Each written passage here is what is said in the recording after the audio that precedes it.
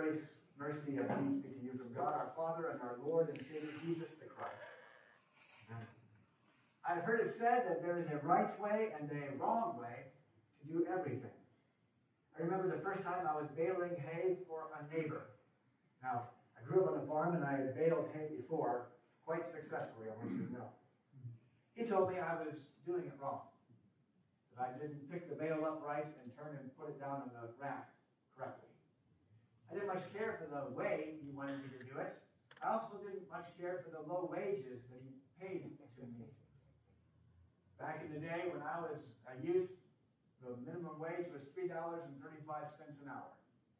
He paid me that, and he took out Social Security. So I never went back. I never went back because I had a relative who hired me to do easier work for more pay. I got to ride in a tractor, an air-conditioned cab tractor, and just drove while other people were in the back loading the hay. And I got $5 an hour without anything taken out. That was for a short season of my life, and it certainly wasn't sinful. It was smart to leave. However, for God's people in Joel's day, life was much different. I left a difficult employer to follow one who cared about and provided well for me. They were doing just the opposites. And God, who is described as gracious and compassionate, slow to anger and abounding in love, and who relents from sending calamity, was calling them to return. And he used a crisis to do so. Crisis, the first thing that may come to mind for us is the weather that we've gone through this past week. I've heard stories as I've been reaching out to other people at Concordia and other places. And I reach out, heard some really incredibly interesting stories about how much people had to deal with the freezing temperatures. One place I heard from today, they said they lived at the bottom of a hill that was way too steep to get out once it had iced over. They lost electricity, they lost water, they're on 5 acres with animals. It was hard. The temperature at the house was 4 degrees outside for 2 days. Crisis. We may think of the pandemic or the injustice and oppression, the situations of refugees around the world and various kinds of slavery. Crisis has come upon a couple families in this congregation. The Narings had lost their father, Walter, passed away on Sunday night, 96 years of age. We also have Barbara.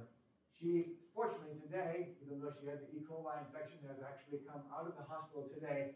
Becky's not here because she's taking care of Barbara. Thanks be to God.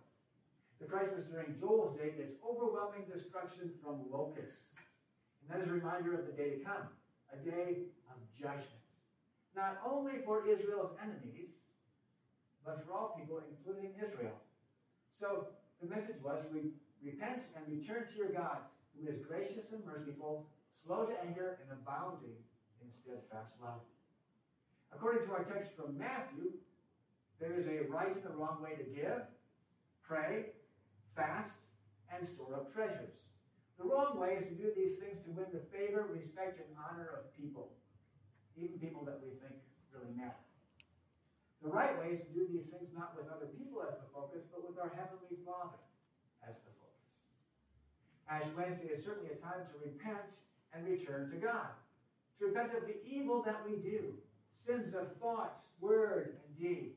Sins, as Harry Wendt has said, of commission, things that we commit or do. Of omission, things that we fail to do that we should have done. And no mission. Basically, when our life is nothing bigger than our own personal comfort and pleasure. Looking out for the kingdom of one, rather than living under Jesus and his kingdom. But it is also a time for us to reflect this Lenten season, as I've read about in Timothy Keller's books, on the reasons I do the good things.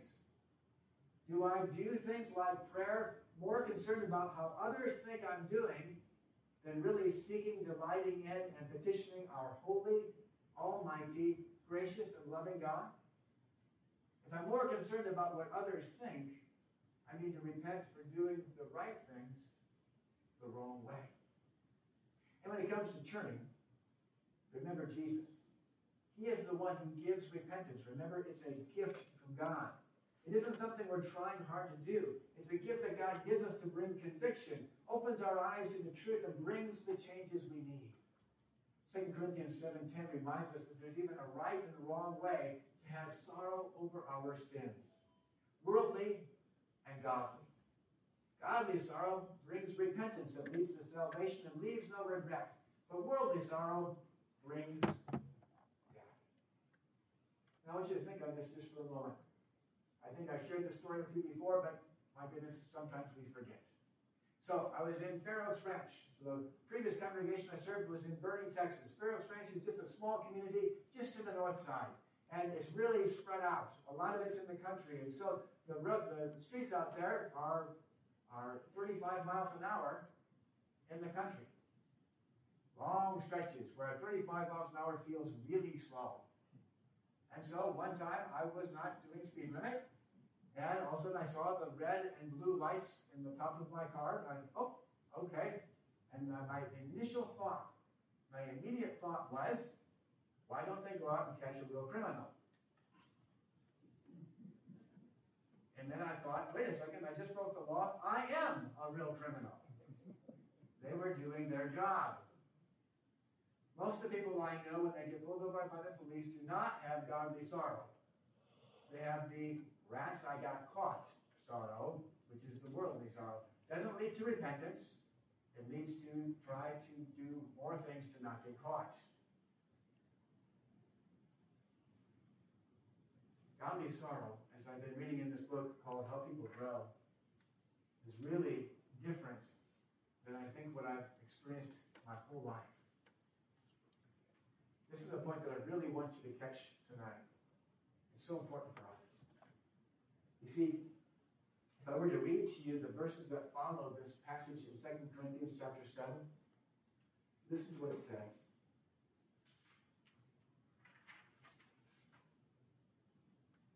Godly sorrow brings repentance that leads to salvation and leaves no regret, but worldly sorrow brings death. Then it goes on to say this. See what this godly sorrow has produced in you. What earnestness, what eagerness to clear yourselves, what indignation, what alarm, what longing, what concern, what readiness to see justice done. I've always thought godly sorrow was a sorrow that says, I know whether I'm caught or not that I've been wrong before God, and look how bad I am. How many of us deal with guilt on an ongoing basis and live under condemnation from ourselves or others and live under a heavy hand of guilt? Does guilt turn me outward or inward? Inward. And so if guilt is turning me inward, am I really interested in all those things? Am I seeking to make a difference in the other person's life? Am I interested? Do I have earnestness and eagerness to go and make things right? Or do I have an earnestness to continually think about how awful I am, how much I blew it, how lousy I am? You see, the difference between godly sorrow and worldly sorrow leads to death because it continues to focus inward rather than saying, look how my sin impacted them. Wouldn't it be great if we took our sin, we recognized our sin, we brought it to Jesus, we lived in his forgiveness, and then we got up and said, now how did my sin impact those around me so I can love them and make things right in their lives, not to make up for my sin, but because my sin has impacted them negatively. Just think of it. If you do a private sin, does that ever impact how you live and act towards those around you? You see, the godly sorrow isn't heaping more abuse on yourself or more guilt on yourself. It's actually running to the cross, living in forgiveness and reconciliation, and then impacting others for good. That's what this Lenten season can be all about. True godly sorrow. Outward sorrow. Sorrow about how this has impacted those around me rather than just a personal time. Actually, it certainly reminds us of death. The death that is natural because of our sin, and the death that has been defeated through Jesus' death on the cross. His death and resurrection means life and salvation for us. His death and resurrection for us means we don't have to keep living under guilt and shame, but can be free to love our neighbors. Which then leads to praying, giving, fasting, and living the right way.